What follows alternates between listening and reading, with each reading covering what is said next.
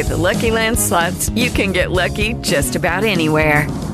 This is your captain speaking. We've got clear runway and the weather's fine, but we're just going to circle up here a while and get lucky. No, nothing like that. It's just these cash prizes add up quick. So I suggest you sit back, keep your tray table upright, and start getting lucky. Play for free at LuckyLandSlots.com. Are you feeling lucky? No purchase necessary. Void where prohibited by law. 18 plus terms and conditions apply. See website for details. Hello and welcome to another edition of Play Me or Fade Me. And thank you for joining us as always. Well, I need to stay away from the Philadelphia Phillies in the month of April. They killed me last year and they're killing me again this year. So let me start the podcast by saying the Philadelphia Phillies are not on my card today. I'm sure they're going to score 10 runs in the first 5 innings today, but I need a break from that team. Oh boy, the frustration. I needed one more run. I had 2 in, 2 on with 1 down at the bottom of the 4th. Fly out, strike out to end that inning. And then in the 5th inning, 2 on again. Just get me a Texas leaguer. Anything. Just get that 3rd run in. They couldn't do it. And I lose the ticket yet again on the Phillies. And for the 2nd consecutive day, you bought into the Phillies just like me. You backed that one on Twitter. So I lose 2 tickets on it. Then in Texas, I had J.P. Sears going for Oakland. He goes 6 innings against the Rangers. He gives up just 5 hits. He strikes out 11. So he had the good stuff on Friday night, but he gave up 4 stinking runs in the 1st inning, and I lose that under 2.5. Then in Milwaukee, it was Peralta going against the Red Sox. He has a couple 1, 2, 3 innings. Then he has a couple innings where he faces only 4 batters and no harm done. But that other inning, yeah, there you go. A single, and then 2 batters later, there's the blast to beat me.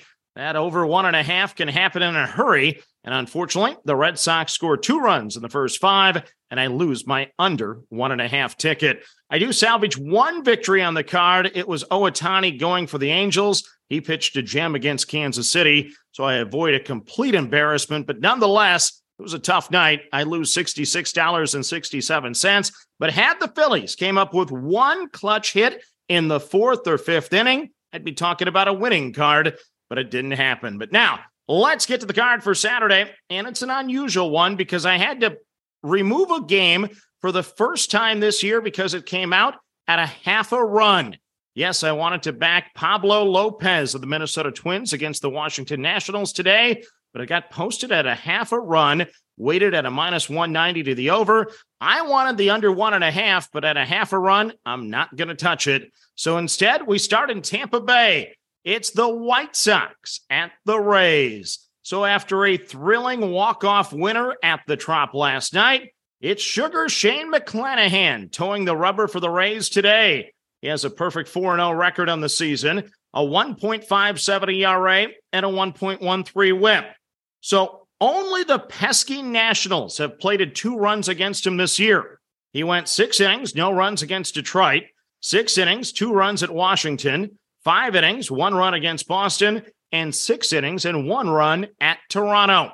So a 194 batting average against last year, a 185 batting average against this year, a 2.54 ERA last year, a 2.81 ERA at the Trop. 1 start against the White Sox last season. He went 6 innings, giving up 2 runs. The White Sox ranked 20th in batting average against lefties. They ranked 21st in runs scored on the road. Most other splits are mid-pack, but I get this feeling that McClanahan is dialed in at another level this year, so I'm going to back him as much as I can. I'm going to play the Chicago White Sox under the 1.5 runs in the first 5, heavily weighted here at a minus 160. Next up on the card, we have no line on this game yet, but we expect it to be game 1. It's the Miami Marlins at the Cleveland Guardians. So it's Shane Bieber expected to go for the Guardians in this one. 1-0 this season, a 2.88 ERA, a 1.12 whip. 6 innings, no runs at Seattle. 6 innings, 3 runs at Oakland. 7 innings, 2 runs against the Yankees. And 6 innings and 3 runs against the Nationals. So no real dominating performances yet for Bieber. Opponents are hitting .245 this year against him compared to a career .233. His career ERA is a 3.16. His career whip is a 1.10. Really, really good numbers. The Marlins ranked 24th in OPS against righties this season. Arise is 9 for 29 lifetime against Bieber from his Minnesota Twins days, but everyone else has struggled. The big stat here for Bieber, though, is that he's had to labor the first time around the order.